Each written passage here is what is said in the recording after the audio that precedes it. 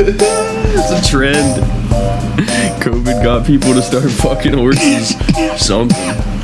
I was on TikTok while I was smoking the other day. Because I don't know, it's nice when I'm smoking, like just watching like dumb videos. Yeah, I actually just... It's funny because TikTok used to be fucking... I think it was called like Bit.ly or something. Like it used to be called a different app back in the day, but its whole gimmick was like... The gimmick was that you could make videos and edit them for a social media thing and put like real music behind your shit. And now it's like obviously evolved into TikTok and like what it is. But like, because I was like, fuck it. I haven't made ours yet. Yeah, I haven't made ours yet. And I was like, all right, I might as well just make one personal to start figuring out how to fucking work it. Got on there. And it was like, I was trying to make it and it was saying that my password was wrong. I was like, I don't even have an account. I was like, what the fuck? And then I fucking I went in, changed my password, and I was like, went in, and I had 3 videos that I posted way back of like Spitz performing from like years ago. And it's just like that app just like updated to what it is now. And I was like, what the fuck? Yeah, I mean, that really was what it was. Just like people to do like dances and stuff. Which is, like, I might be wrong on what it was called. I think it was because it was like bit.ily. That sounds familiar. Yeah, like bit.ly or something. I don't know how they. I don't think it was bit I love you, obviously, like but yeah, now people just like anything you can find on YouTube, it's on TikTok now, basically. Like, yeah. Like, it's just that it's just sorts like of like ghost hunter ones and stuff, or like cooking video ones. Like, it's just a crazy time for the internet, man. Like these kids are like monetizing. They're like in high school monetizing. Not just that, but also like we'll just take that a step further and just say how kids are able to monetize. There's like fucking the NCAA made like new rules and shit like that for like eligibility for like kids and like what they can do. So like I've seen videos online of this fucking top high school prospect that's worth $8 million. It's like he's just 17 slinging a football worth legit $8 fucking million. Like motherfuckers are already willing to pay you that much just to fucking get you to come over. Like, what? You haven't even, like, played professionally. Yeah, dude. Don't get me wrong, he's a stud. Well, yeah, like, he's fucking doing good, but he's still just been playing high school ball. Yeah, it's just so fucking wild, man. Like, even so, like, I know there's also, like, very, like, smart, like, high school aged kids that are, like, really making a lot of money on the stock market, too. Like, they're just smart. Like, you know, they watch shit. It's just like what they do. There's just like literally millionaire, billionaire, maybe not billionaire, but millionaire fucking like high school students. It's fucking wild. And there's not aside from the ones that like just get it from their parents. Like there's actually kids out here hustling and like make shit ton of money while they're in high school. And it's like, holy fuck. And here we are. And here we are sitting in my room still fucking haven't made a buck. I mean, it's not like a good example of it, but that kid from Uvalde that shot all those kids, like he just worked at Wendy's and like saved up like $4,000 to buy all those guns and everything. Yep. It's crazy. I don't even remember why I brought TikTok up now. Sorry. That's fine. You were getting high scrolling through TikTok. Yeah, I saw something specific, but I don't remember now. Damn. I gotta find your profile and start following you. Oh, I haven't posted anything. Yeah, but if you like something, hopefully it'll show up on my shit then, so I can see it. Yeah, this is the weird, like, TikTok is, like, so heavily, like, algorithm-based. Like, yeah. I try not to interact with anything, really. Like, fair enough. Just so, like, it stays kind of blank. Yeah. Neutral for different shit. It really does fucking take you down that rabbit hole sometimes. Dude, I woke up at like 2:30 this morning with like the worst fucking headache. I felt so sick from it. Sucks so bad. It was only behind my left eye. Like it literally felt like something was like inside my eye, like a needle or something. I don't know. It's crazy. It hurt so bad.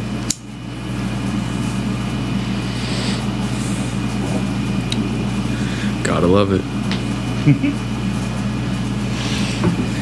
God damn it. Pappy's out of state. Logan being responsible. I do have one video today too at some point.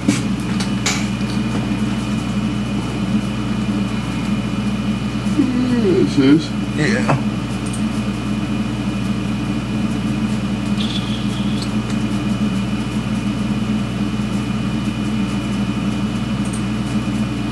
The fuck was that?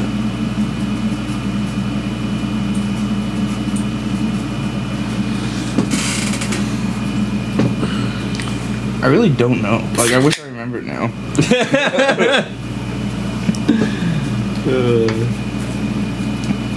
Got a tall boy, Crappy though. old tall boy open. That'll get the brain juices flowing. Yeah. That'll get you giggling. Now I just need Toad. We can go play Pokemon. Take old Greenie out and go around town. Never again. Damn Toad. Played one giant game of Leapfrog. Or Frogger. I haven't even played Pokemon Go. I live across like the best, like from the best spot in town to play it, and I haven't even. You said that one time. Yeah, whatever. It's not Crusader Kings. I've been wanting to get better at Europa. I really have. Yeah. It's just so much. Pretty sure I have them downloaded. I'm so terrible at them that I just lose so much motivation.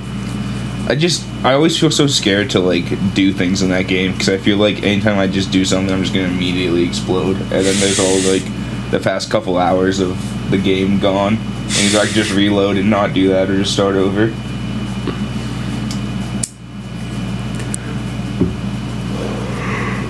Like I see people online who play like start as Castile, and they can just like personal union like everybody like across the northern hemisphere. It's just how do you do it? How do you do that? You can get like royal marriage a bunch of people, but you can only have so many diplomatic relations at once before it starts like giving you negative effects. Yeah. And then like your tech starts flagging behind, and then like if your tech starts lagging behind, you just get fucked later. See, that's what I mean. Like I'm so I'm so lost when it comes to that shit. I would never be able to put that together. Well, you basically like you know how in Crusader Kings you like your character that you play as is like your ruler, and then like you go down through it. In Europa, you play the country instead of the ruler, where like you have a ruler. Your country has a ruler, obviously, and that determines like how much diplomatic, military, and administrative power you get. And those are basically like the three main things in the game. Like you spend those to tech up, and like you spend them to like just do different things like throughout the game, like just different amounts of that. Okay. And you also have like gold and manpower and stuff, but those are kind of like secondary resources compared to like the administrative and diplomatic power and stuff. But yeah, so like when your when your king dies or whatever, it just goes to the next person. They have different stats, but that's pretty much it. You don't like explode or anything. Yeah. But like if you have a disputed succession, someone can come in and like royal marry you if you accept it anyways. But like if you're like you can do that to the AI, and then if like their king dies and the succession is disputed, then you basically just get a personal union over them. So basically they're like your vassal. Like you don't directly control them, but they work for you basically. Like they can't fight you. And like if you go into a war, they're coming to the war with you and everything. You just don't directly control them.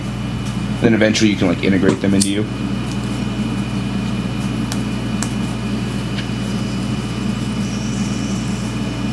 I just don't get how some people do it.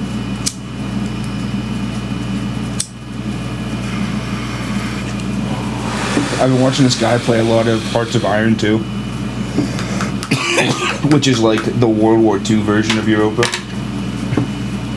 Like I think it starts in like 1936 or something like that. I think I might have that. I'm not sure. It comes bundled with them a lot. I think I don't know if I have it or if I've just seen it, like you said, like in bundles or something like that with it. I've never played it, but I mean it looks cool. World War II style would be kind of cool. And it's like the same thing where like you could play as Germany and then you can like immediately oust Hitler and stuff if you wanted to. Check.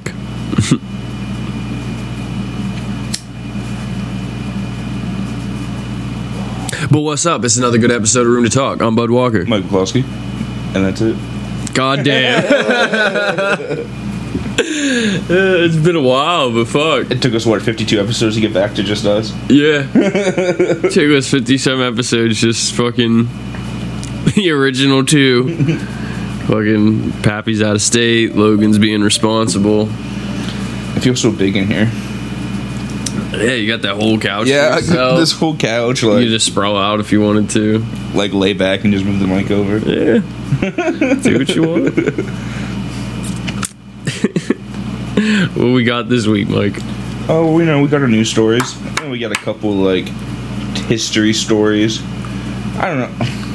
And they're not really related, I guess, but, like, they're interesting. Just fun little stories that you found. And, like, stuff that I never really knew about before either. Like, more incidents throughout the history of the world that are just funny, I guess, and interesting. Maybe not funny. Some of them aren't funny, but just like little lesser known events.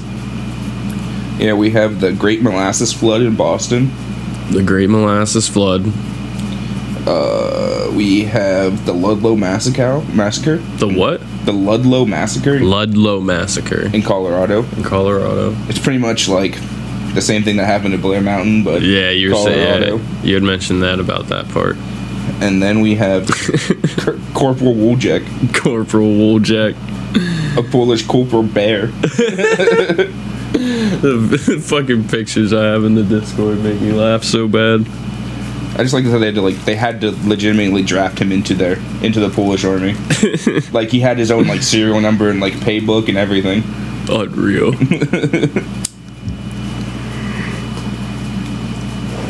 I saw Midsummer the other day, even though it was like came out like a year or two ago. What's that? Midsummer? It's a movie I want to watch tripping, actually. That'd be pretty cool. Well, like, the whole time, like, the screen does like these weird like just like flashes randomly, but it's not like a flash. Like, different parts will like go out of focus or like kind of like shutter almost. Like, it's really weird. Like, it's meant to be like trippy, basically. Like, they all these friends go to Sweden to like this like basically like really rural like community. Like, it's just like one big community that live all together, because like one of their friends is like from that community, and like they have to go out on like a pilgrimage to like learn things so they come back. And so like he brought their friends with him. Like, as soon as they get there, they hand them like this mushroom tea and they just start tripping basically. And the one lady like just lost her parents. That was pretty crazy. Like, her sister, I guess, money. But yeah, her sister like basically killed herself and her parents by like closed the garage door, put hoses on like the cars, like turn the cars on, ran one into the parents' bedroom when they were sleeping, like duct taped the door shut, and then she just stuck it right to her mouth and just duct taped it to her mouth. Jesus. Yeah. Ugh. Like, you don't see her doing that. You see like when like the cops, like when like the rescuers and everything find her, and like they pan the camera up, and like you see it follows the hoses from the cars up through the house, up the stairs. You see into the bedroom, and then you just pans to her. She's just sitting there with like a hose taped to her mouth. Yeah, so like the whole time she's there, she's like trying to deal, like the main character, she's like trying to deal with like her parents and like her sister dead and shit, and then she's like tripping on top of that, which doesn't help. And she's tripping, and then like weird stuff just starts happening, and like, you know, like standard like horror movie stuff, like people start getting like taken out, and like they're basically like a cult and stuff. Apparently they only live for like 72 years. Like, they break it up into like 4 seasons of their life. Like, first like season is like spring and they're growing, and then they have to go out and like learn from the world and come back, and then they work, and then they teach, and then once they hit 72 they just kill themselves basically. They just like jump off a cliff. And like the guy who did it, he jumped off a cliff, but he landed like on his legs, and like you see everything, like he landed on his legs, and so he's just like laying there just like and like the whole time you're wondering like, why does that guy have a big hammer? And you just see him walk over with the big hammer and just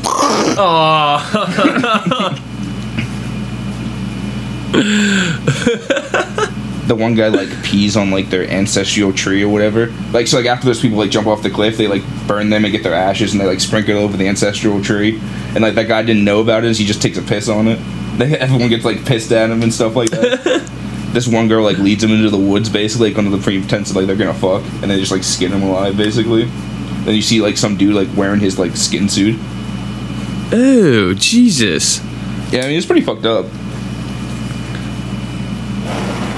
They put the one guy like, and like the whole time you're seeing like tapestries and stuff on the wall of like the different rituals and stuff, but like they don't know that. And like one of them you see like a bear like in a fire, and like at the end they take like one of like the guy who was the main girl's boyfriend was kind of like a dick the whole time, and they de-gut a bear, put him in the bear with like its face like where the bear's face is, and then they just like put him in this big house, and they like gave him some drug or something that like paralyzed him so that he couldn't move or anything, and they just like lit the place up with like the other sacrifices that they had.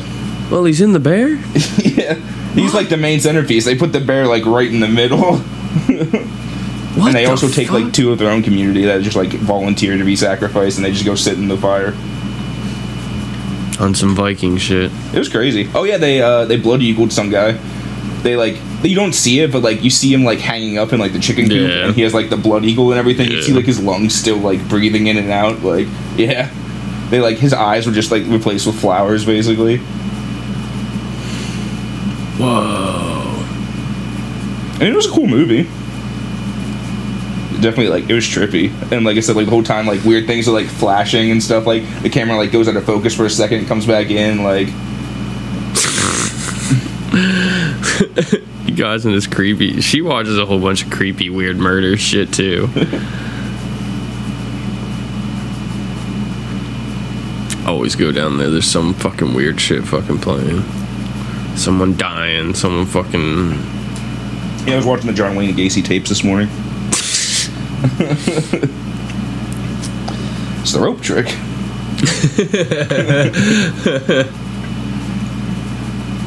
Classic.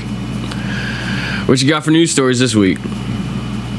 So, 109 live animals found in woman's luggage in a massive airport wildlife trafficking bust. 109. Damn. Yeah, that's a lot of animals to put in a suitcase. Obviously very small. Kind of. So 2 women have been arrested in Thailand for allegedly attempting to smuggle at least 109 live animals in their luggage, including porcupines, armadillos, turtles, chameleons, and snakes. Whoa! Yeah. Okay. As they tried to board a flight to India. The incident occurred at Bangkok's Suvarnabhumi airport, as 2 Indian women tried to make their way through airport security when officials spotted a couple of suspicious items in their suitcases, following a routine X-ray inspection. Just a couple. Upon further investigation, authorities discovered a total of at least 109 animals, including 2 white porcupines, 2 armadillos, 35 turtles, 50 chameleons, and 20 snakes. I have some of the pictures. Holy fuck, I was wondering what... Yeah, so like 2 white porcupines, 50 turtles... Armadillo. 35 turtles, sorry. 50 chameleons, and 20 snakes, and 2 armadillos. And a whole bucket of turtles. Wow. And like, I'm assuming she had them in those like plastic containers, so like they didn't like get to each other. I'm assuming. Maybe. Hopefully. I mean, you got 20 snakes and 50 chameleons. Like, the snakes are probably gonna eat the chameleons. Yeah. Unless the chameleons were food for the snakes. That bucket of turtles is just awesome. It's just a whole bucket of turtles. The 2 women were arrested and taken into custody and charged under Thailand's Wildlife Protection and Preservation Act. And apparently, wildlife smuggling is the 4th largest illegal trade worldwide after arms, drug, and human trafficking. Fair enough. And from 2011-2020, they say that there was 141 wildlife seizure incidents involving 146 different wildlife species at 18 of India's major airports. And over 70,000 wild animals were seized.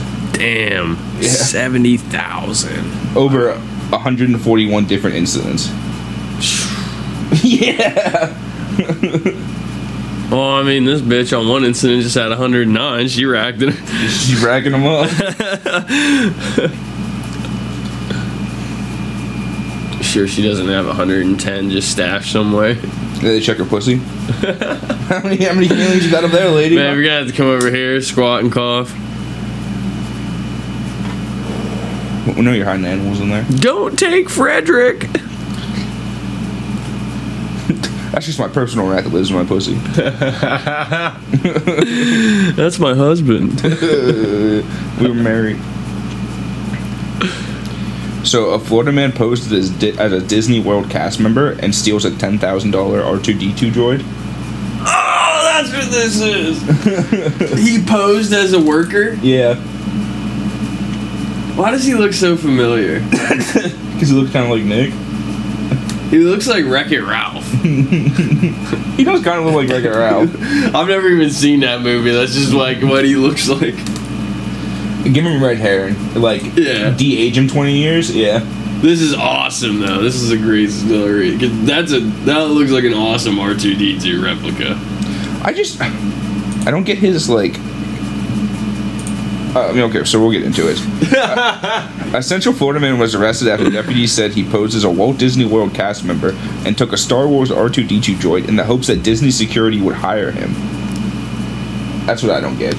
I mean, he probably got caught and just made up an excuse. That's what I think happened. Yeah. David Proudfoot, 44, of Kissimmee. Shut up. What? His name is Proudfoot? David Proudfoot. He's a hobbit? I guess. What? He's facing grand theft charges and an charge of obstruction by false information. The Orange County Sheriff's Office says on May 31st, deputies were called to the Swan Reserve Hotel by Disney security. When they arrived, they made contact with Proudfoot, who they say was wearing beige work pants, an orange work vest, and a Disney name tag. He reportedly identified himself as David Rogers at first, and he said he worked in the receiving division at the Yacht Club Resort.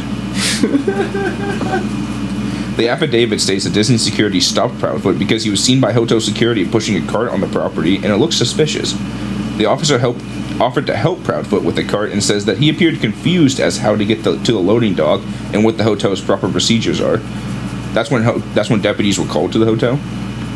Proudfoot reportedly told deputies that part of his job is to move items from one location to the other, and that his boss's name is James McDaniels. Security says they have no record of anyone named David Rogers working for Disney, and that McDaniels works in California. So I guess he did know somebody that worked there, but kind of taking advantage of everything, I guess. I wonder if they like contacted that guy in California. He's like, I don't fucking know him. Yeah, well, he has an R2-D2, bro. A deputy escorted Proudfoot to the Yacht Club Resort to retrieve his belongings and driver's license from the employee lockers, but says Proudfoot appeared to be lost and confused and failed to open the locker. The deputy then reportedly noticed that Proudfoot had a wallet on him and asked if he had his ID in the wallet. Then he showed him his ID, which revealed his real name. It's like you take it that far and you're just gonna be like, okay, here you go. Just give up. Like, you're probably getting arrested. You might as well just make them arrest you and get your name that way. Yeah.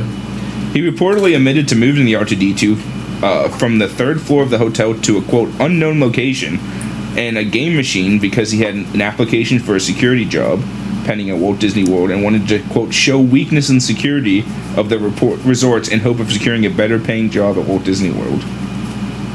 He said that the deputy said that Proudfoot told him he had no intention of taking items off the property. So I mean, classic. Maybe he was trying to get a job. Like maybe he did have a make a move. You just got to make a move. It's like Tommy. When you just want to get a job, you just got to fuck over your fucking boss real quick. Make him be like, hey man, I can do some shit. Well, I mean, there are like the hackers and stuff that like find back doors into places and they're just be like, well, you want to work for us? Yeah. But I feel like it's a little different, like it's a little different in person, and especially if you get caught. Like I feel like if he would have been like to his car with it and been like, hey, like I just stole this from you guys, like yada yada yada. I mean, his situation I think is separate than like the idea of what I think you're saying. Like this is obviously that's just an excuse. He was definitely trying to steal that R2-D2. Well, maybe he did have a Why wouldn't like you an just application. why wouldn't you just apply? Well, no, that's what I mean. Maybe he did have an application, but he said he wanted to use like to show weaknesses in their security. Yeah, but that makes no sense. Like, even if he is serious, it's just not. It doesn't make sense. And it's like you don't think Walt Disney World has a camera to cover like literally every square inch of that place? Yeah.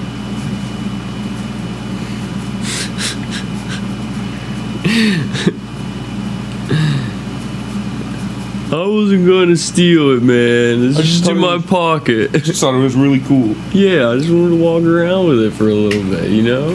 I mean, it's like I own it, but, you know, I don't.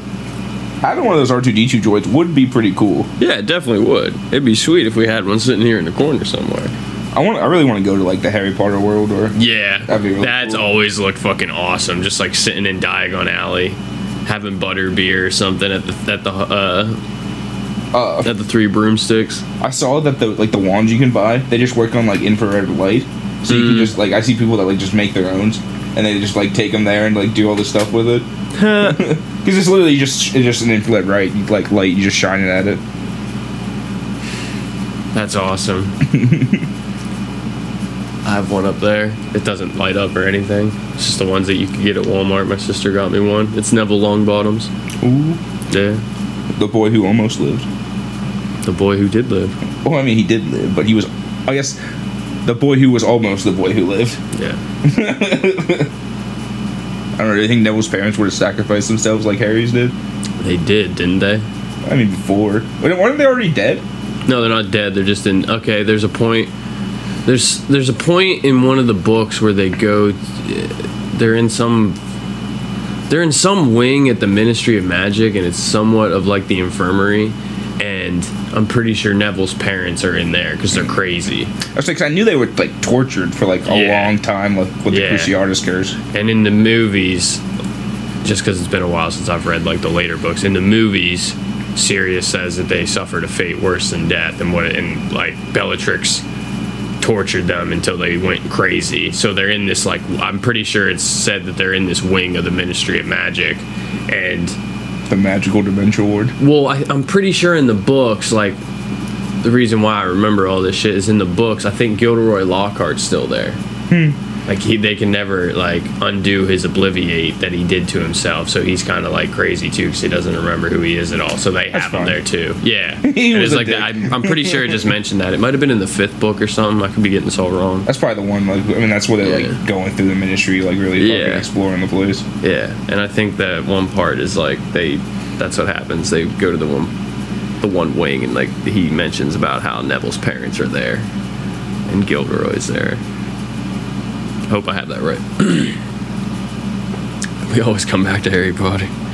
The newest book in my one series came out the other day. I had to binge that. It was good. What was it? The series is just called He Who Fights with Monsters. Like, it's not really like each book is just like 1, 2, 3.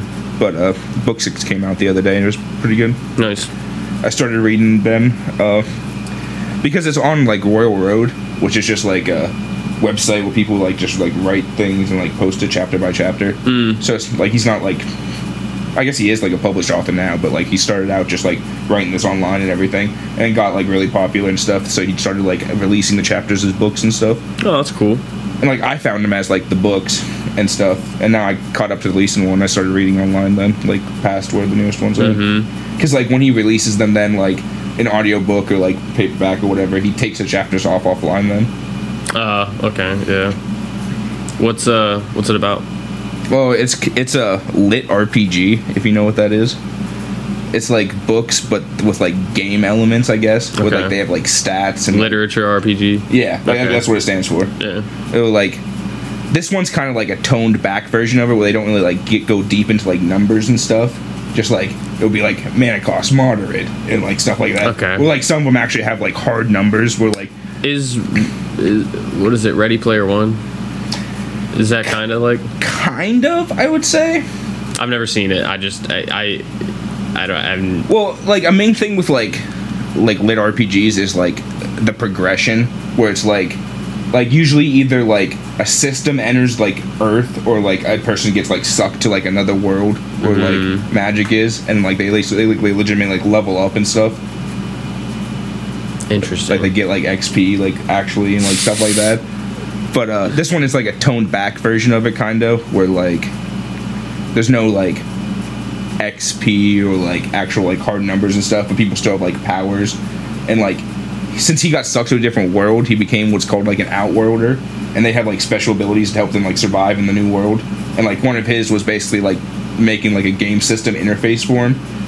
So like everyone else in the world doesn't have that, but like it's just like his special ability kind of to like help him like understand and like make sense of the new world. Yeah. Interesting. That does sound cool. After book 3, he ends up going back to like Earth and stuff, and then he finds out like magic was like here the whole time. He didn't think it was, but it was like hidden and stuff like that. And, like he kind of like brings that out and like helps his family and stuff. And at the end of the 6th book, he goes back to like the other world then. And so that's pretty much where I'm at. Wow.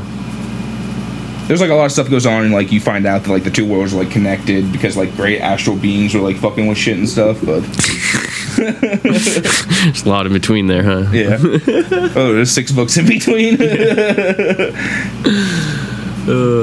So many good books. Yeah, there really is. Do you see those over there? Yeah. The ones that say Bachman. You know who that is? Mm-mm. Stephen King. Just like under a different name. Yeah, before he became big, he wrote like 5 novels under that pseudonym. And I was reading it in the first couple pages of the top paperback book right there, and he like goes into explaining it, but I never finished it because I had to do stuff this morning.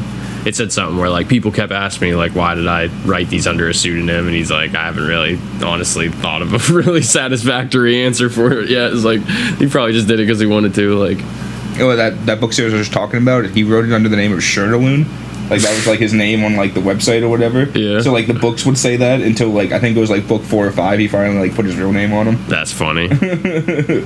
Shirtaloon. Yeah. So like written by Shirtaloon. Well, just like fucking Mac Miller had like his other what was it, Larry Fisherman? Yeah. Yeah, it's just funny how people have the different pseudonyms. I mean, fuck, Bud Walker. You know what I mean? Yeah.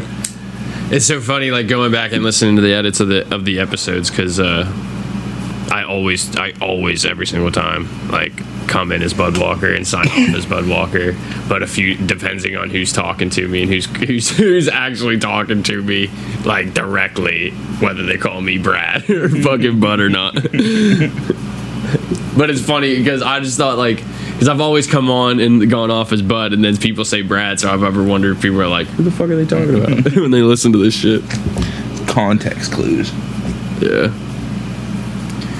You want to go into another news story? Yeah. So, a drunk mayor crashes car after meeting families of drunk driving victims. Yeah. It gets better. Just wait. How could it not get better? Residents are furious over an Australian mayor's drunk driving crash just 1 hour after she met with the families of drunk driving victims. Oh my god. So that means she had to be drunk at the meeting of drunk, like... No. She could have 100%, like... I'll give her the benefit of the doubt. She could have 100% went to that event, left, and had that shit like stashed in her car. The second she left, yeah, it's like as soon as it's like, yo, I got this one thing. I'll stay sober until this thing's over, and then as soon as I'm good, I'm go to my fucking car. Not even gonna wait till I get home. Just gonna fucking pound. Yeah, she probably had like a whole fucking. Well, she admitted to drinking several glasses of wine before crashing her car into a tree. So where's that? I mean, I'm not gonna argue. I'm not gonna act like. But either way, she could have went to that event not drunk. And then it immediately ended. And she's like, "I need several glasses of wine." Yeah. That's what I'm gonna go with. But she said she made a serious error of judgment and was deeply regretful after her drunk driving crash, and she stepped down from the Brisbane Olympics 2032 board. However, she is resisting calls for her resignation. I made a mistake. I will learn from that mistake, and I will continue to serve my community as I have for the last 18 years, she said in a statement to local outlets. I think your card needs pulled, lady. Yeah. No. How many times in the last 18 years have you been driving around drunk? Yeah. Like, what? You can't just, like, you can't just say that. I made a mistake. Yeah, a bunch of people make mistakes. Fucking, but out, bitch. Well, shortly before the accident, Williams had declared, quote, "We need to clean up the drunk driving." She called for tougher youth sentencing, campaigning with the families of a couple who was killed along with their unborn child by an intoxicated teenager in January of 2021. I don't think tougher youth sentencing is the answer to that. And the best thing is, like, she hasn't even been charged with anything. Of course. Yeah. Why would she? Why the fuck would she? She hosted a video meeting with the families of drunk driving victims. One of the participants was Judy Lindsay, whose daughter Haley was killed by a drunk driver 10 years ago. Lindsay told 7 News the mayor called her on Friday night to apologize about the crash. In response, Lindsay said, "We trusted you and you let us down. You're the one supposed to be helping us to raise awareness and you let us all down." Ooh. Yeah, it was like she's specifically campaigning with families of drunk driving crashes and like, then just drunk driving. Yeah, dude, like it's just like it's so wild that that's like the world that we live in. Mm-hmm. Like people really fucking go out of their way to campaign, like you said, and like advocate so strongly for it, and literally 60 minutes after, boom, like hypocrite. Redland counselor Paul Bishop, who said on Facebook that his son had witnessed the police and an ambulance arrive just minutes after an alleged intoxicated driver crossed 4 lanes of traffic and ran off the road into a tree. A day later, his son realized it was the mayor, quote, "whose reckless choice could have changed both our families' lives forever," Bishop said. The counselor condemned Williams' illegal and dangerous behavior, and police have not charged Williams, and no bystanders were injured in the crash. Like, at least no one was hurt, but still. But that's probably why she's not getting... Like, it's unfortunate, but the only way that she probably would, like, definitely get fucking charged is if she would have hurt someone. But since she didn't, she's a public figure, and she's probably going to get off with it. And it's fucked up, man.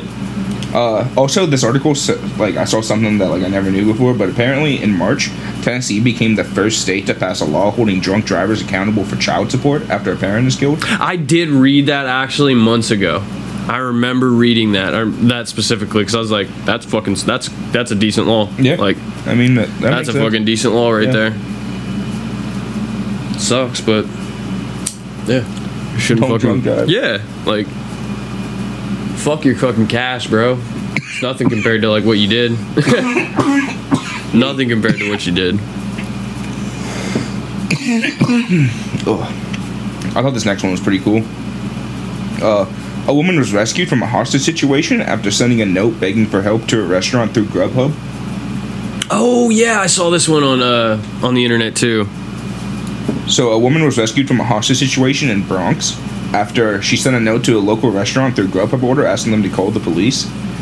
The Chipper Truck Cafe in Yonkers, New York, wrote on its Facebook page that it helped save a woman from a 5-hour hostage situation Wednesday morning at 5 a.m.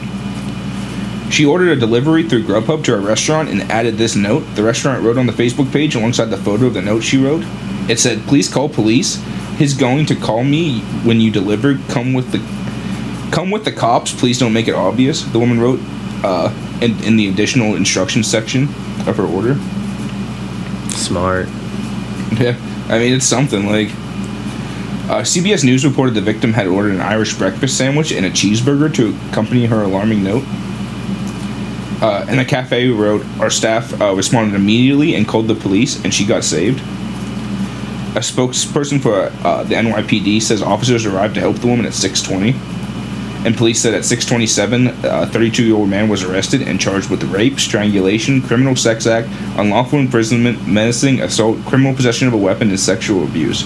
Jesus. Yeah, so this woman definitely went through it. Alice Bermejo, the restaurant's owner, told CBS News she's proud that her staff did the right thing by calling the police and potentially saved a life. And in response, Grubhub has offered the restaurant owners $5,000 to invest in their business as a way of recognizing her and Alicia for their quick thinking. Damn. Yeah. I'm glad nothing like that ever happened to us. Jesus. You imagine at KFC or something like that, it'd be like, "Call the cops, I'm getting murdered." I just feel like... just breathe. Okay. Hey, Lindsay. I need to go to the office real quick. Get that off the menu. Get that off the screen right now. What's that say in the comments? Get that off the screen. Yeah, dude, that'd be fucking wild. But it is smart. It's smart. So much technology nowadays in this, like... Just so much technology nowadays. Like, that's fucking crazy. Yeah. So the next one we have is a protester with a flamethrower during the Roe v. Wade protest. This is what I've been waiting for. And, like, it looks like he just has, like, a lighter and an axe can. Okay. That's I was ready for it because I wanted to see how it was actually used. And we have a video.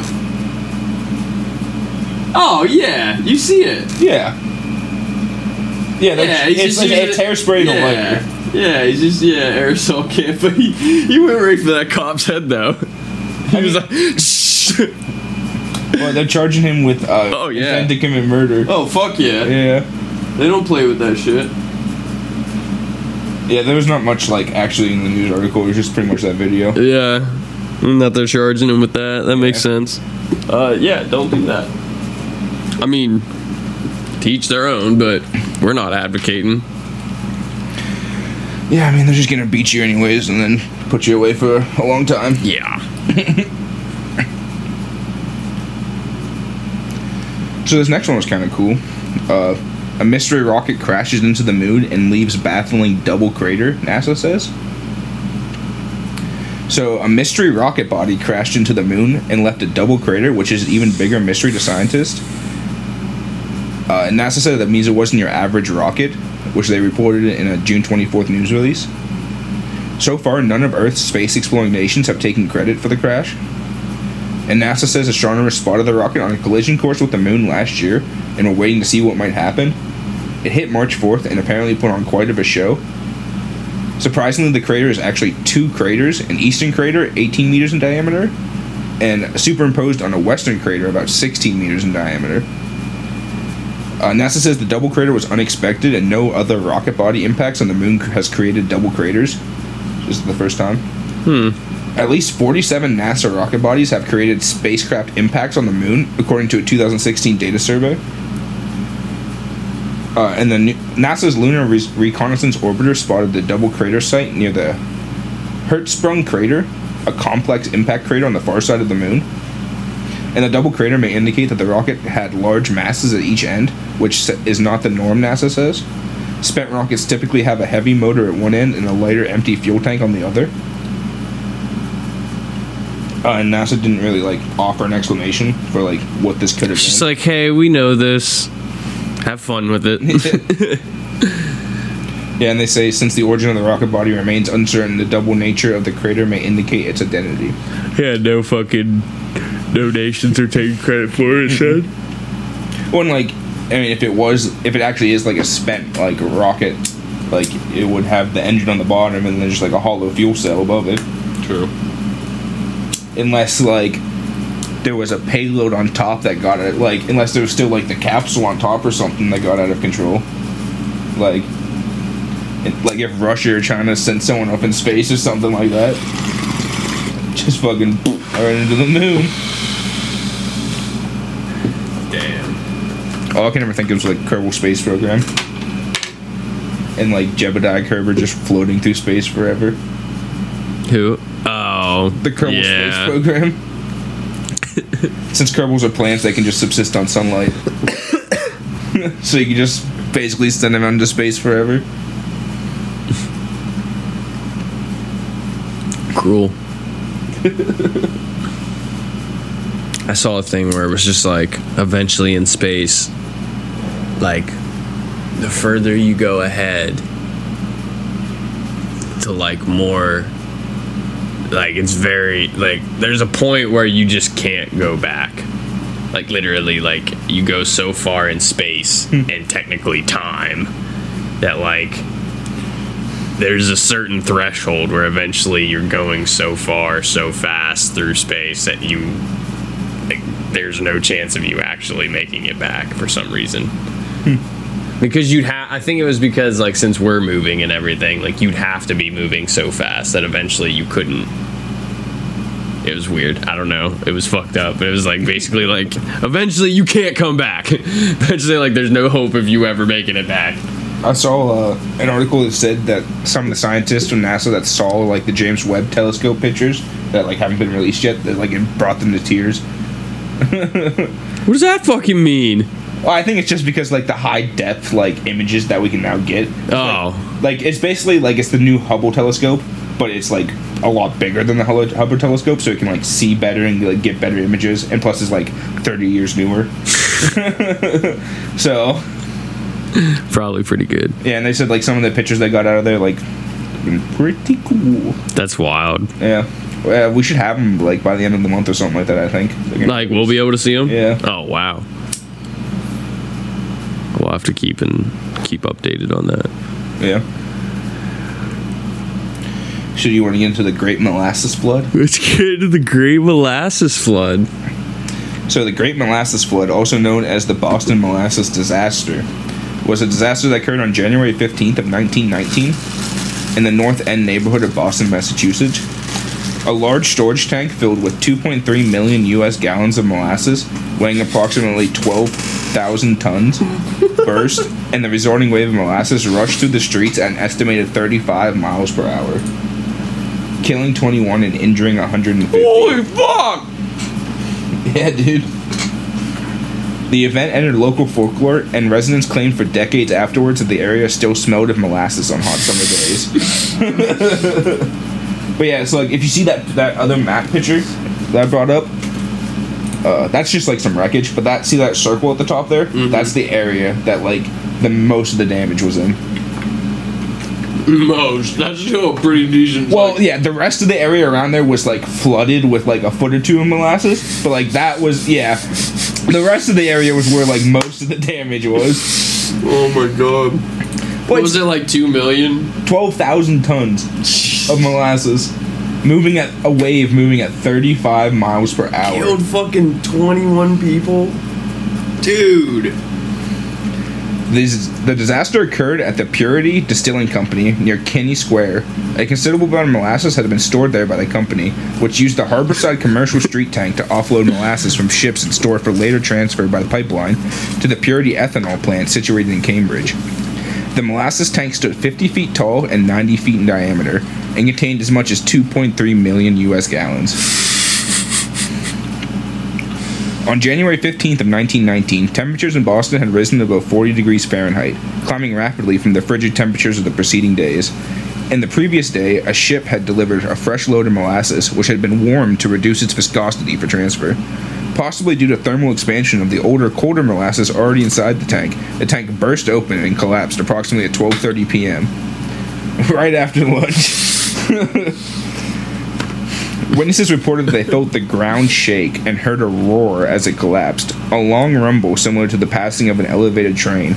Others reported a tremendous crashing, a deep growling, quote, a thunderclap-like bang, and a sound like a machine gun as a rivet shot out of the tank. The density of molasses is about 1.4 tons per cubic meter, or 12 pounds per U.S. gallon. It's 40% more dense than water, resulting in the molasses having a great deal of potential energy. The collapse translated this energy into a wave of molasses 25 feet high at its peak. What? Moving at 35 miles an hour. 25-foot wave of molasses moving going 35 miles an hour. What? You get hit with that, you're done, bro. Yeah, you're drowning in fucking sugar. The wave was of sufficient force to drive steel panels off the burst tank against the grinders of the adjacent Boston Elevated Railway's Atlantic Avenue structure and tip a streetcar momentarily off L's tracks. Stephen Puello describes how nearly buildings were swept off their foundations and crushed. Several blocks were flooded to a depth of 2 to 3 feet. He quotes a Boston Post report as molasses, waist deep, covered the street and swirled and bubbled about the wreckage. Here and there struggled to form. Whether it was an animal or human being was impossible to tell. Only an upheaval, a thrashing about in the sticky mass showed where any life was. Horses died like so many flies on sticky fly paper. The more they struggled, the deeper in the mess they were ensnared. Human beings, men and women, suffered likewise. It's crazy. Oh my god. The Boston Globe reported that people, quote, were picked up by a rush of air and hurled many feet. Others had debris hurled at them from the rush of the sweet-smelling air. A truck was picked up and hurled into Boston Harbor. After the initial wave, the molasses became viscous, exacerbated by the cold temperatures, trapping those caught in the wave and making it even more difficult to rescue them. About 150 people were injured, and 21 people and several horses were killed. Some were crushed and drowned by the molasses or by the debris that it carried within. The wounded, including people, horses, and dogs. Coughing fits became one of the most common ailments after the initial blast. Edwards Park wrote in one of the child's experience in a 1983 article for Smithsonian. Anthony D. Stazo, walking homeward with his sister from the Michelangelo School, was picked up by the wave and carried, tumbling on its crest, almost as though he was surfing. Then he grounded and the molasses rolled him like a pebble as the wave diminished. He heard his mother call his name and couldn't answer. His throat was so clogged with the smothering goo. He passed out, then opened his eyes to find 3 of his 4 sisters staring at him. What? Riding the molasses wave like surfing. What? Yeah. This is the fucking wildest thing. Like, what? Like, what a terrible day in a town. I saw this and I was like, yeah, I gotta talk about yeah. that. Like, what a terrible day in a town. I just like... That was like the time when well, not maybe quite like the time. Actually, not like the time at all, but like... Yeah, with 21 people. Yeah, 20, as to that, but like when the glue factory had that explosion. Oh, yeah. Which, like, it did, like... It wasn't like this where it affected the whole town, fucking 25-foot glue thing, but it was like over people's... 25 feet of glue coming at you. It was like a big... in our local town, there's a glue factory nearby, and something happened. I don't exactly know what, but like a big bubble of glue happened, and it basically like fucking burst and got all over the place, like on fucking people's cars out in the parking lot, like over the plant and stuff. It was like... We were really young when it happened. Isn't that like this? Mostly out of town, though, isn't it? Isn't it mostly out of town? Or? Yeah, but close enough that like a chemical, something like that, when chemicals are like out in the air and exposed like that, they're gonna. Well, there was that day we were working at Loot Crate and we had to leave because one of the train cars there was like spewing something. You said that before. I never. I must have been gone. Yeah, I think it was before. Or I wasn't there. I think it was before you started working there. We were only in A. Because, like, literally one of the train cars there was just spewing something in there. I don't remember what it was, but, like, they told us we just gotta get out of there. Makes sense. Our CO2 things went off a couple of times fucking recently at work. Damn. I had to fucking run outside quick. Wait it out. Yeah, that wouldn't be fun. CO2, you just kind of get sleepy and then you're done. Yeah. So... First to the scene of this molasses incident were 116 cadets under the direction of Lieutenant Commander H.J. Copeland from the USS Nantucket, a training ship of the Massachusetts Nautical School that was docked nearby at the playground pier. The cadets ran several blocks towards the accident and entered into the knee-deep flood of the molasses to pull out survivors, while others worked to keep curious onlookers from getting in the way of rescuers. The Boston Police, Red Cross, Army, and Navy personnel soon arrived. Some nurses from the Red Cross dived into the molasses while others tended to the injured, keeping them warm and feeding the exhausted workers. Many of these people worked through the night, and the injured were so numerous that doctors and surgeons set up a makeshift hospital in the nearby building. Rescuers found it difficult to make their way through the syrup to help the victims, and 4 days elapsed before they stopped searching. Many of the dead were so glazed over in molasses they were hard to recognize. Other victims were swept out into Boston Harbor and found 3 to 4 months after the disaster. Oh my god. In the wake of the accident, 119 residents brought a class action lawsuit against the United States Industrial Alcohol Company, or USIA, which had bought Purity Distilling in 1917. It was one of the first class action suits in Massachusetts and is considered a milestone in paving the way for modern corporate regulation.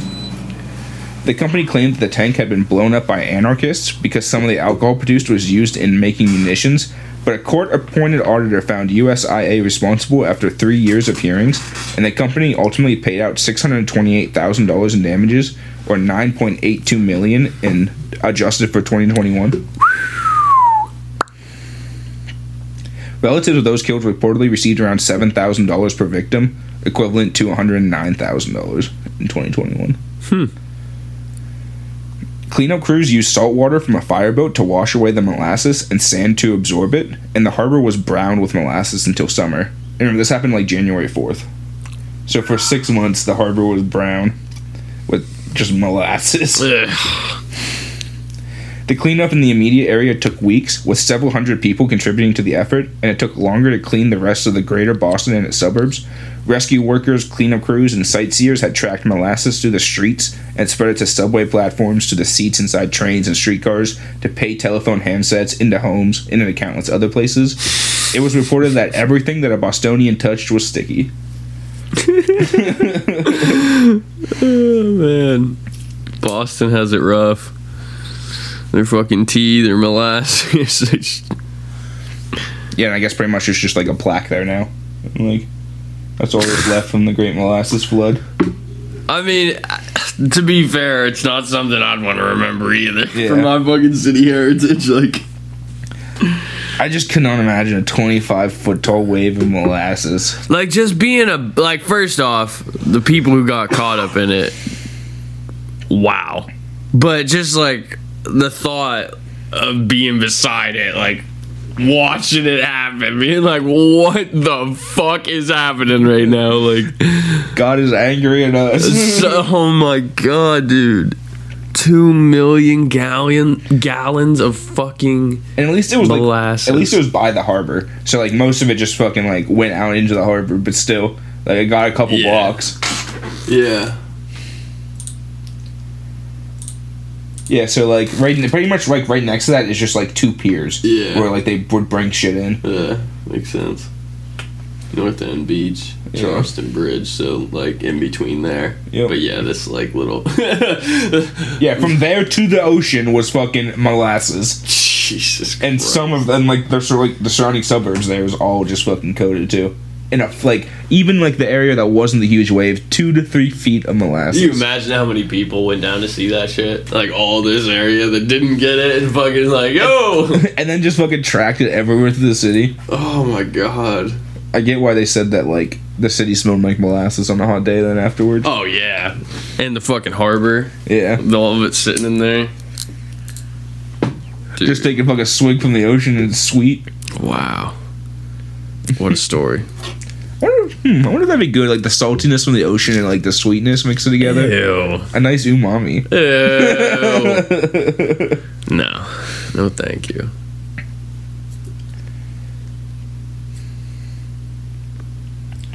Yeah, so I guess next we got the Ludlow Massacre. The Ludlow Massacre. Yeah, I saved Corporal Woljek for the end because I figured he'd lift everyone's spirits up. Fair enough. Yeah. It wouldn't be an episode if Mike didn't bring in a fucking rebellious group of fucking God knows. Well, you remember how we talked about the Baldwin Felts agency? Is that the agency that came in and like bought the town? Well, that was like the battle for Blair Mountain? Yeah, Blair Mountain. I was gonna say Butler Mountain for some reason. I was like, that's not it. But yeah, for the Battle of Blair Mountain, like they were like the agency that was like to be strike breakers, basically. So like they were gonna come in, like protect the new workers the company was bringing in, and like harass the strikers and everything. Yeah, and like they were the people who gunned down like the mine, like the guy who was in charge of the strike on the court steps, and they never got into trouble for anything. Mm-hmm. Yeah. So yeah, we'll be seeing them again. Oh my, no, with the same people. Mm-hmm. Oh wow. These motherfuckers got around. Well, yeah, like they basically, that was their entire agency. Like they would just go around and be strike breakers for people, and then fucking they just disbanded the company like once all that was done, and then they just went about the rest of their lives. Sounds like some Billy Boy shit. Yeah. If anyone gives you a hard time, beat the fuck out of them. Oh, instead of just beating the fuck out of them, they would just like pop shots through like a tent city. Like, Jesus. Yeah. Or that armored car there, they called that like the death special or something like that. It was just literally an armored car. A makeshift wagon. Well, yeah, it's like just like a regular sedan with armored plating on it with a fucking like howitzer on the back. Yeah. And that's what they used against strikers. This is terrible. So the Ludlow Massacre was a mass killing perpetrated by anti-striker militia during the Colorado Coalfield War. Soldiers from the Colorado National Guard and private guards employed by the Colorado Fuel and Iron Company, that being the Baldwin Felts agents, attacked a tent colony of roughly 1,200 striking coal miners and their families in Ludlow, Colorado on April 20th of 1914. Approximately 21 people, including miners' wives and children, were killed. 21 is obviously the magic number today. John D. Rockefeller Jr., part owner of CF&I, who had recently appeared before a United States congressional hearing on strikes, was widely blamed for having orchestrated the massacre. Rockefeller, huh? Mm-hmm. Well, his dad had bought it and then gave it to him. Yep. The massacre was a seminal event of the 1913 to 1914 Colorado Coalfield War, which began with the General United Mine Workers of America strike against poor labor conditions in CF&I's southern Colorado coal mines. The strike was organized by miners working for the Rocky Mountain Fuel Company and Victor American Fuel Company. Ludlow was the deadliest single incident during the Colorado Coalfield War and spurred a 10-day period of heightened violence throughout Colorado. In retaliation for the massacre at Ludlow, bands of armed miners attacked dozens of anti-union establishments, destroying property and engaging in several skirmishes with the Colorado National Guard along a 225-mile front from Trinidad to Louisville. Jesus Christ.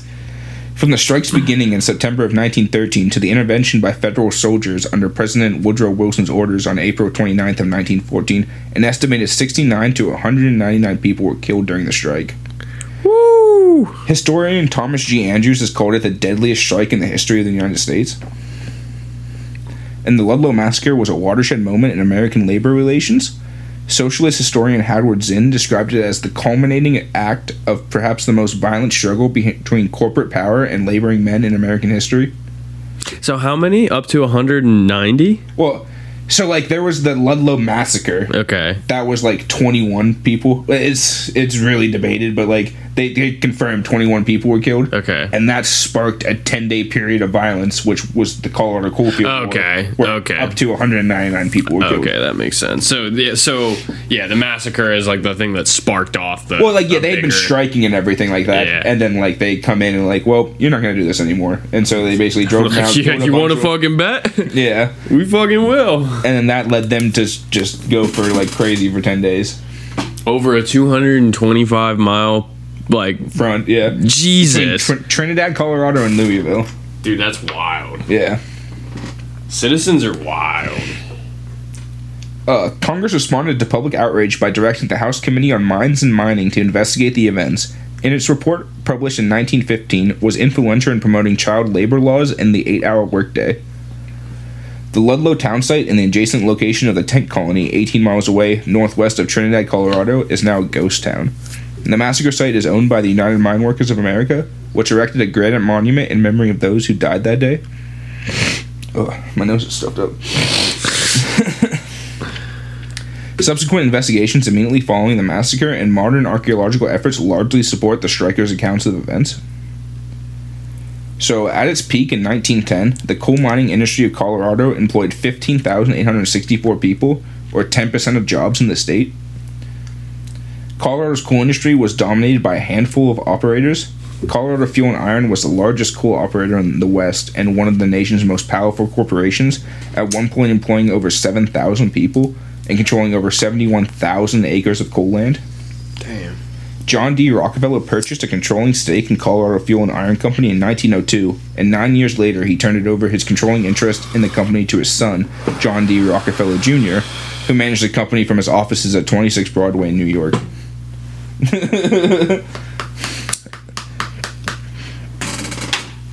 I couldn't imagine managing a company from across the country in 1910. Feeling like a boss, too. Yeah, I mean, you're fucking like one of the richest men in the country. Probably like the world at that point, besides like literal kings. It's just ridiculous. Like, mining, ridiculous. Yeah.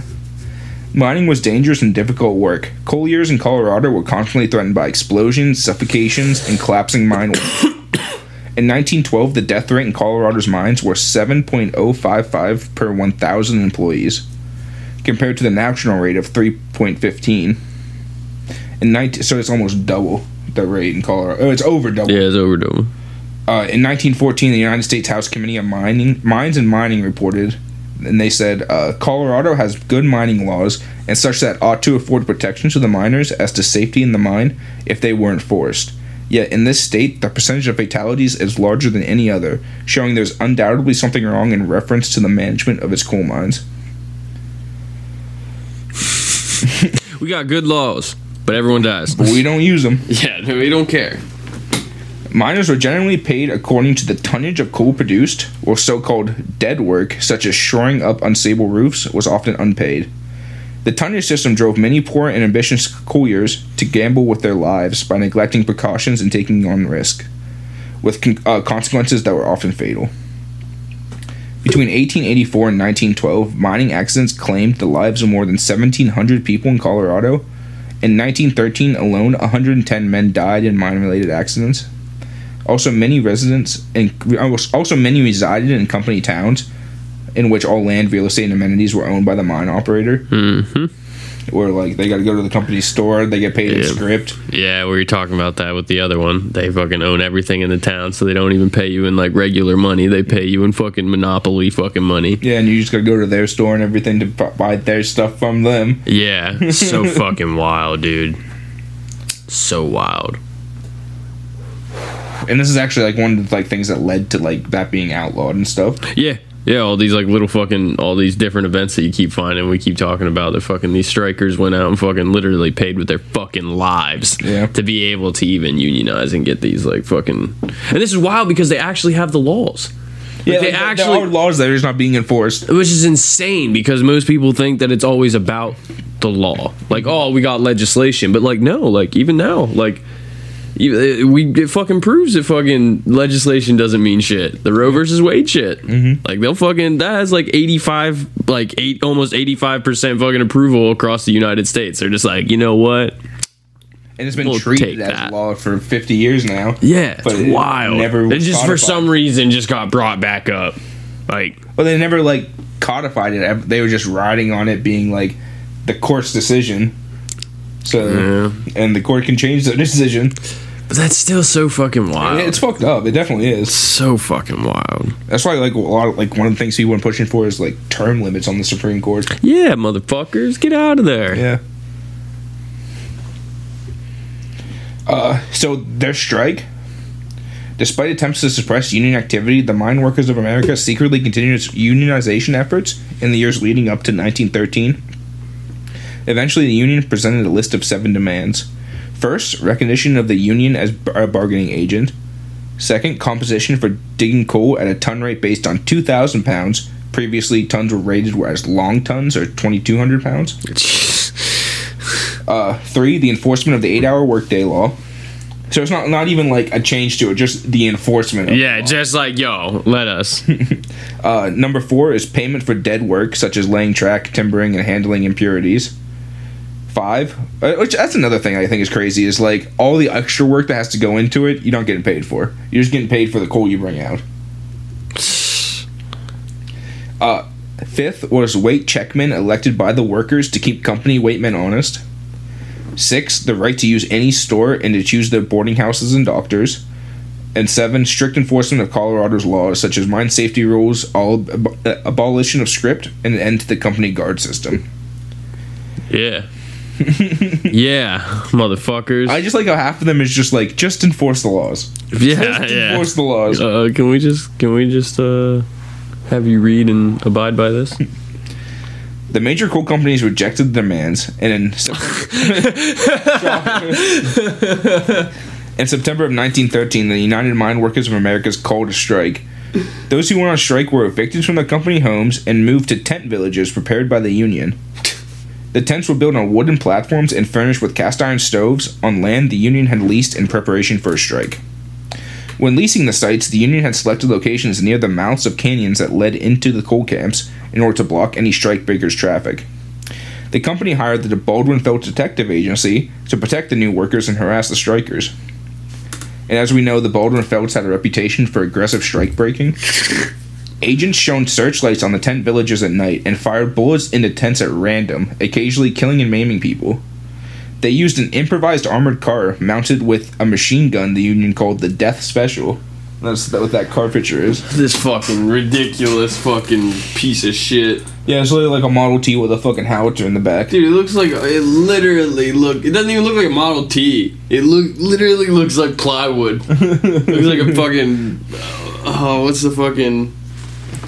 This little go-kart that they Like race. with the plywood like box cars. Yeah, like it's fucking like the soapbox cars. Like look, it's just so like evenly cut. Like it just looks like someone. Well, it's put, just so they can all sit down there behind the plating and just fucking pop shots off as they're driving around. Yeah, but it just looks like it has no frame to me. You know what I mean? It literally looks like someone put wood on some wheels. It's like just rolling it down the street. Fucking dickheads. And they would patrol the death special around the camp's perimeters. Confrontations between striking miners and working miners, whom the Union called scabs, sometimes resulted in deaths. Frequent sniper attacks on the tent colonies drove the miners to dig pits beneath the tents to hide in. Armed battles also occurred between strikers and sheriffs recently deputized to suppress the strike. Of course. And Back to this again. Hey, you want to fucking kill some people who used to live here? Here, take a badge. And that was known as the Colorado Coalfield War. Wow, dude. So, who are these? Is that the... Those are the National Guard coming in. We haven't even got there yet. Oh, Jesus, okay. And this is that's one of the pits that was dug. So they were like camping here. Well, yeah, you see where that big like rectangle is, like back there. That would have been like the wooden platform they built, and they would have put the tent on. Okay, and then because they were shooting through the tents, they built these underneath so they could at least like chill. Yeah. Okay. Yeah. Also, because it was just hot and shit. Too. And that's just like fucking National Guard like finding them. Yeah. This was after everything. Yeah. That picture was taken. Wow, man. And I mean, like they're miners. Like you don't think they're just gonna like dig a hole? Yeah. It's so wild. As strike-related violence mounted... Clay kickers. Goddamn clay kickers. Where's Tommy? Tommy's somewhere under there organizing all this shit. As strike-related violence mounted, Colorado Governor Elias M. Ammons called in the Colorado National Guard on October 28th. And that's what that picture is the National Guard coming in on horseback. Yeah, that's okay. Which I also thought was crazy, like... Because look how far back that picture goes. Well, I mean, it's just crazy. Like, think, like an army unit like rolling into a town on fucking horseback. You know what I mean? Like, and are they like on the Union side, or are they fucking taking care of the agency? Oh no, yeah, they're definitely on the side of like the strike breakers. Wow. Yeah. As strike-related violence mounted, Colorado Governor Elias M. Ammons called in the Colorado National Guard on October 28th. At first, the Guard's appearance calmed the situation, but the Guard's leader's sympathies lay with company management. Guard Adjunct General John Chase, who had served during the violent Cripple Creek strike 10 years ago, which was another, like, mine strike, like, in Colorado. He was just a regular soldier at the time. He wasn't, like, in charge of anything. And he imposed a harsh regime. On March 10th of 1914, a replacement worker's body was found on the railroad tracks near Forbes, Colorado. The National Guard said the strikers had murdered the man. In retaliation, Chase ordered the Forbes tent colony destroyed. The attack was launched while the residents were attending a funeral of two infants who had died a few days earlier. Photographer Lou Dold witnessed the attack, and his images of the destruction often appear in accounts of the strike. The strikers persevered until spring of 1914. By then, according to historian Anthony DeStephanis, the National Guard had largely broken the strike by helping the mine operators bring in non-union workers. The state had also run out of money to maintain the Guard, and the Ammons decided to recall them. He and the mining companies, fearing a breakdown in order, left one company of guardsmen in South Colorado. They formed a new company called Troop A, which consisted largely of Colorado Fuel and Iron Company mine camp guards and mine guards hired by Baldwin Felts, who were given National Guard uniforms. So pretty much the state ran out of money to keep funding all the National Guard, pulled them back. They're like, we'll just give you guys a uniform so you can keep cosplaying as National Guard. Wow. So, as for the actual massacre, on the morning of April 20th of 1914, the day after some in the tent colony celebrated Orthodox Easter, 3 guardsmen appeared at the camp ordering the release of a man they claimed was being held against his will. The camp leader, Louis Takas, left to meet with Major Patrick J. Hamrock. I like that name. Hamrock. At the train station in Ludlow Village, half a mile away from the colony. While this meeting was progressing, 2 militias installed a machine gun on the ridge near the camp and took positions along a rail route half a mile south of Ludlow. Simultaneously, armed miners began flanking to a wash, with like a creek bed, basically. When 2 of the militia's dynamite explosions that were detonated to draw support from the National Guard units at Birdwood and Cedar Hill alerted the Ludlow tent colony, The miners took up positions at the bottom of the hill while militia opened fire. Hundreds of miners and their families ran for cover. What I mean, like, they have a machine gun at the top of the hill. Yeah. You guys are pretty fucked. Yeah. The fighting raged for the entire day. The militia was reinforced by non-uniformed mine guards later in the afternoon. At dusk, a passing freight train stopped on the tracks in front of the guards' machine gun placements, allowing many of the miners and their families to escape to an outcropping of hills to the east called Black Hills. By 7 p.m., the camp was in flames, and the militia descended on it and began to search and loot it. Takas remained in the camp the entire day and was still there when the fire started. He and 2 other men were captured by the militia.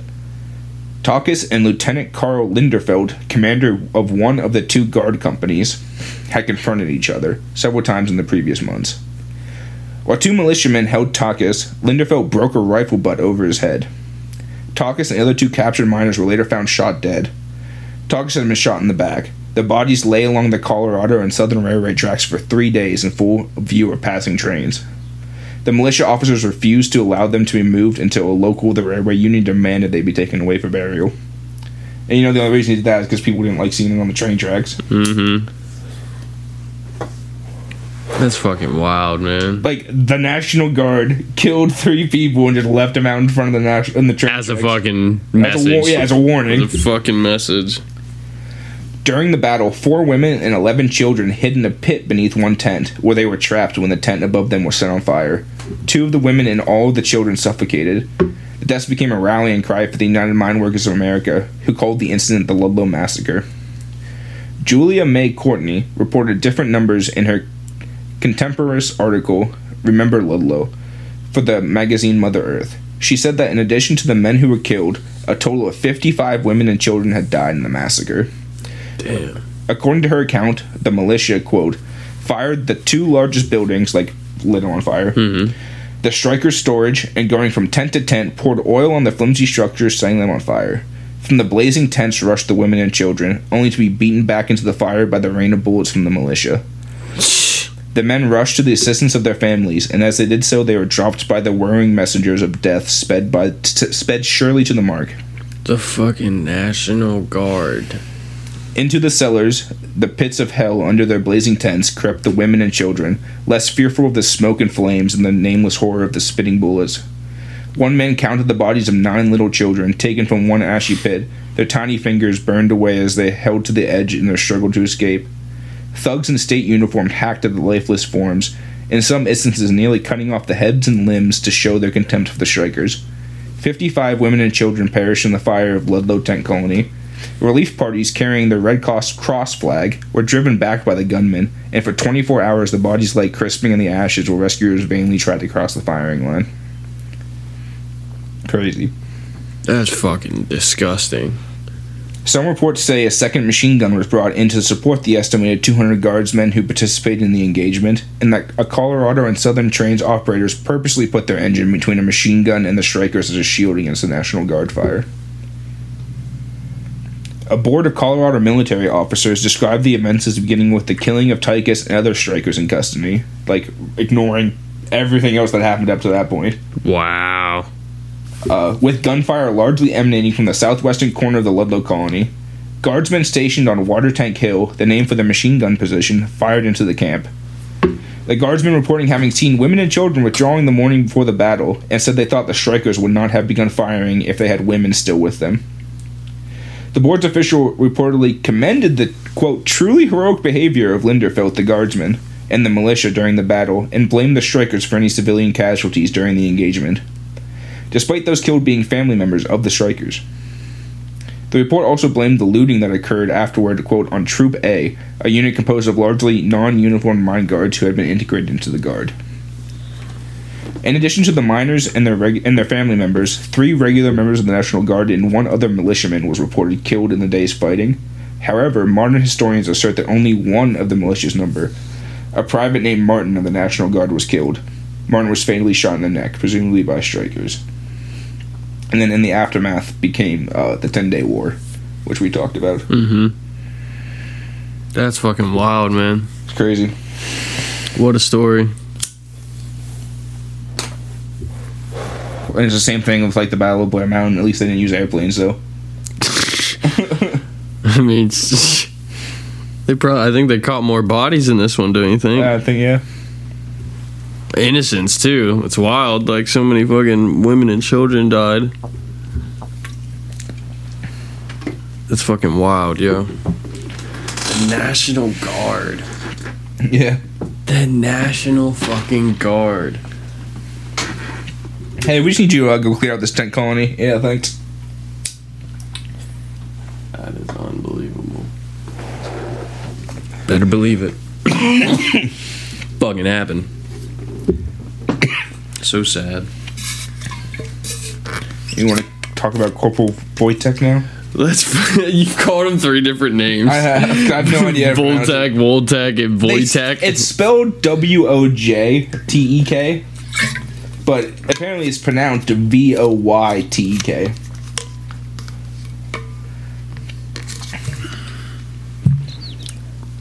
I'm not even trying it.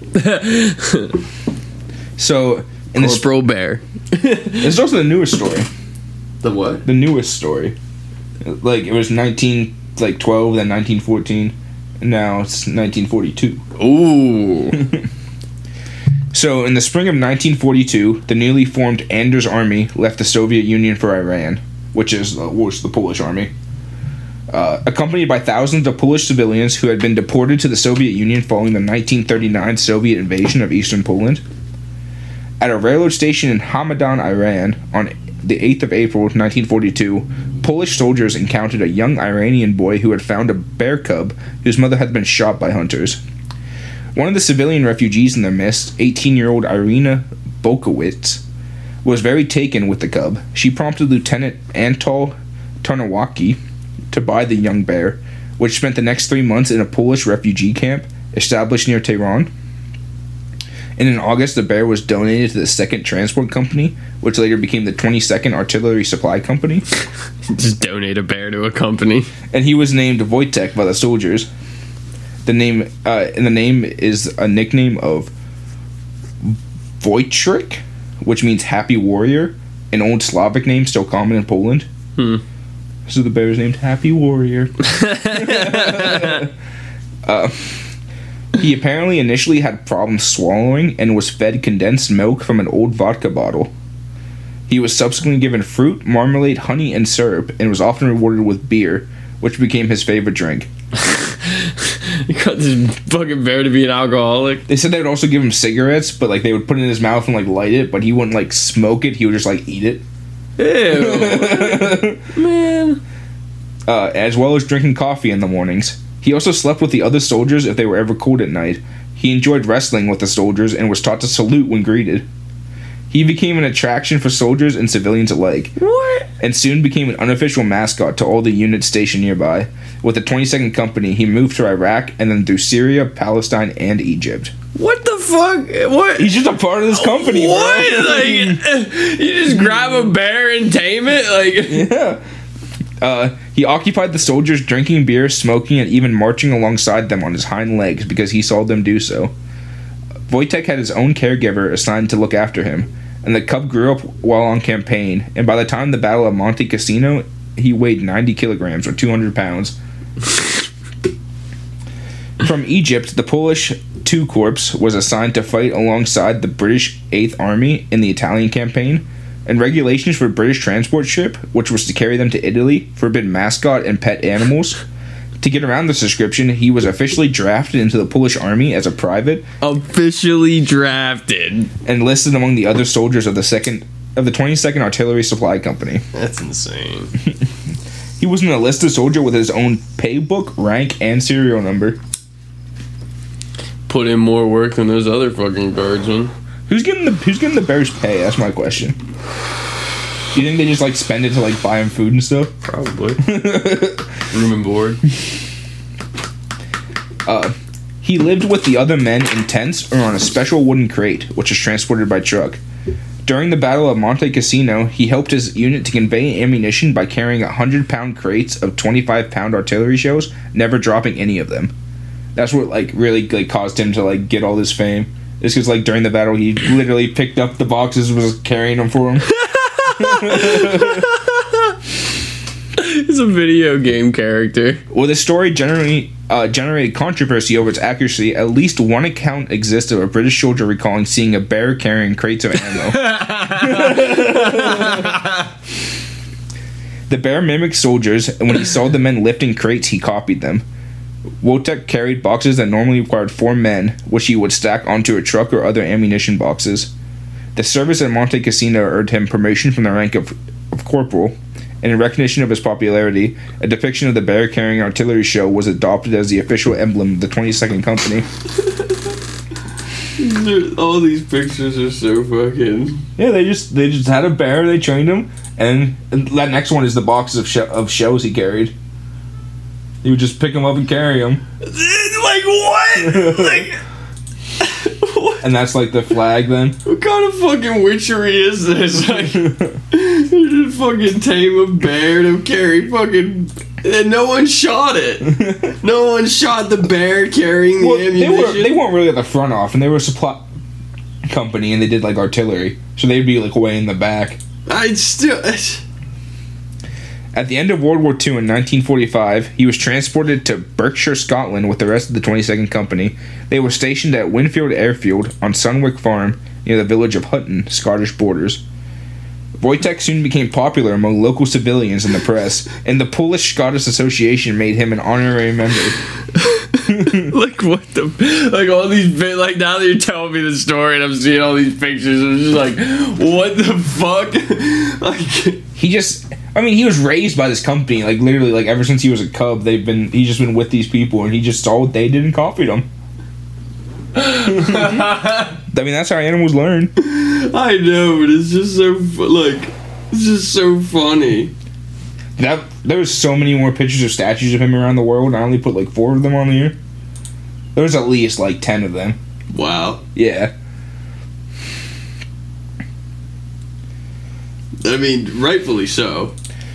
Following demobilization on the 15th of November in 1947, Wojtek was given to the Edinburgh Zoo, where he spent the rest of his life, often visited by journalists and former Polish soldiers, some of whom tossed cigarettes for him to eat. What the fuck? As he did during his time in the army. I mean, they knew. They were like, he wants a stogie, bro. But he's just eating it. He still wants a stogie. Doesn't matter what he's doing with it, he still wants one. Oh my god. Media attention contributed to Wojtek's popularity. He was a frequent guest on BBC television Blue Peter program for children. And then he died in December of 1963 at the age of 21, weighing nearly 1,100 pounds. Holy fuck! And standing at over 5'11". What? Yeah. Dude, that's only 2 fucking inches higher than me. And fucking 900 pounds more? Holy fuck. Yeah, that's Corporal Wojtek. Corporal, yeah, a fucking bear makes his way to Corporal. Yeah. A bear. Wow. That was a more cheerful story. This guy I follow on TikTok that does like little random like history things. Like I saw that on there. I was like, yeah, I gotta talk about it. It's so funny. That's wild. Just picking up boxes of fucking shells, just carrying them. Literally video game character. Well, it said they would march. Like he would march with them, like on his hind legs, and salute him when addressed. Just like a whole bear, just like walking around, like just casually around a military base. Like no one's worried about anything. Like, no, he's a soldier. You imagine being outranked by a bear? Yeah, bro. Oh my god. You literally have to listen to a bear. There's probably men who got made fun of for that. Like 100%. Like, you do what the bear said, right? Do what the bear said. What do you mean he can't talk? I don't care. You fucking wait for him to talk. You do what he says. By some act of God, he does say something. You better do it.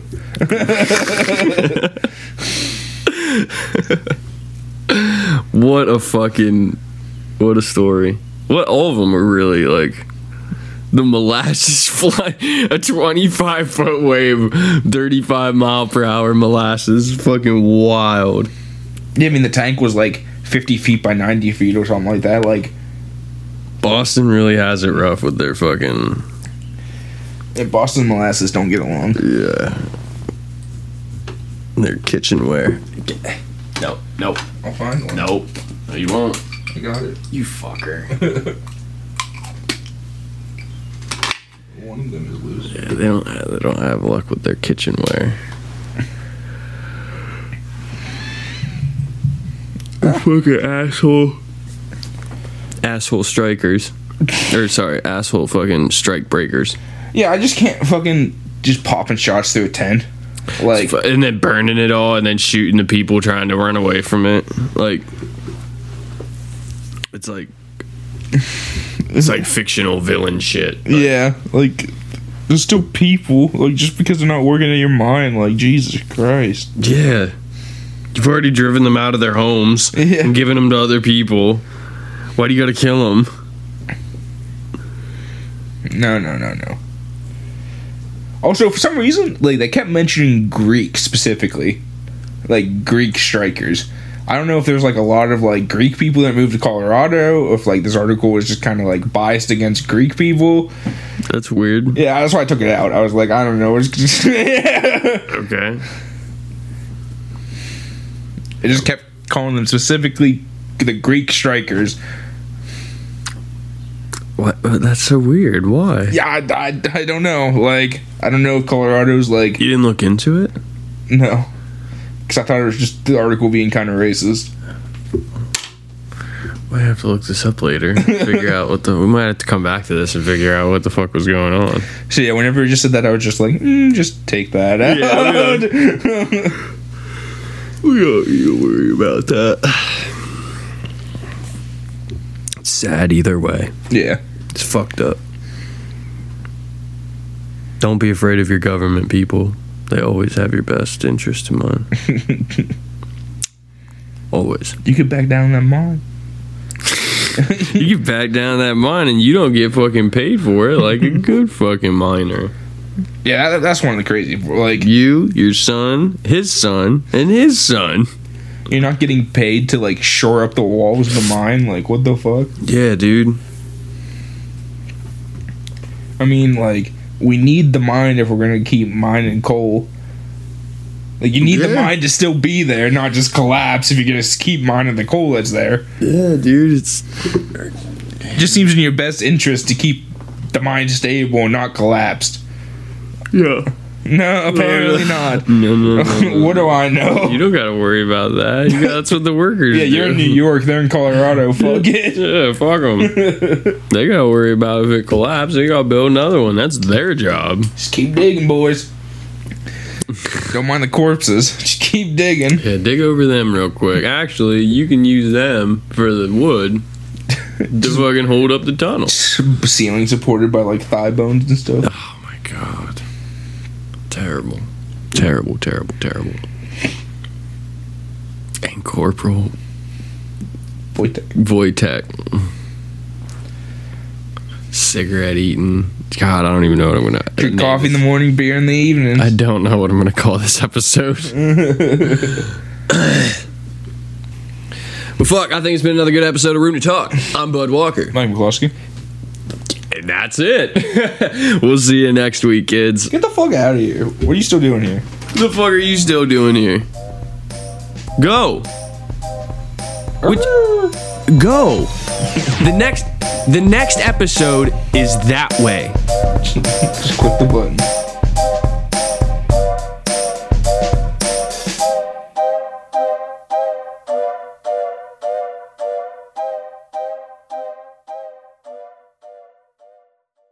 That's just my personal rat that lives in my pussy.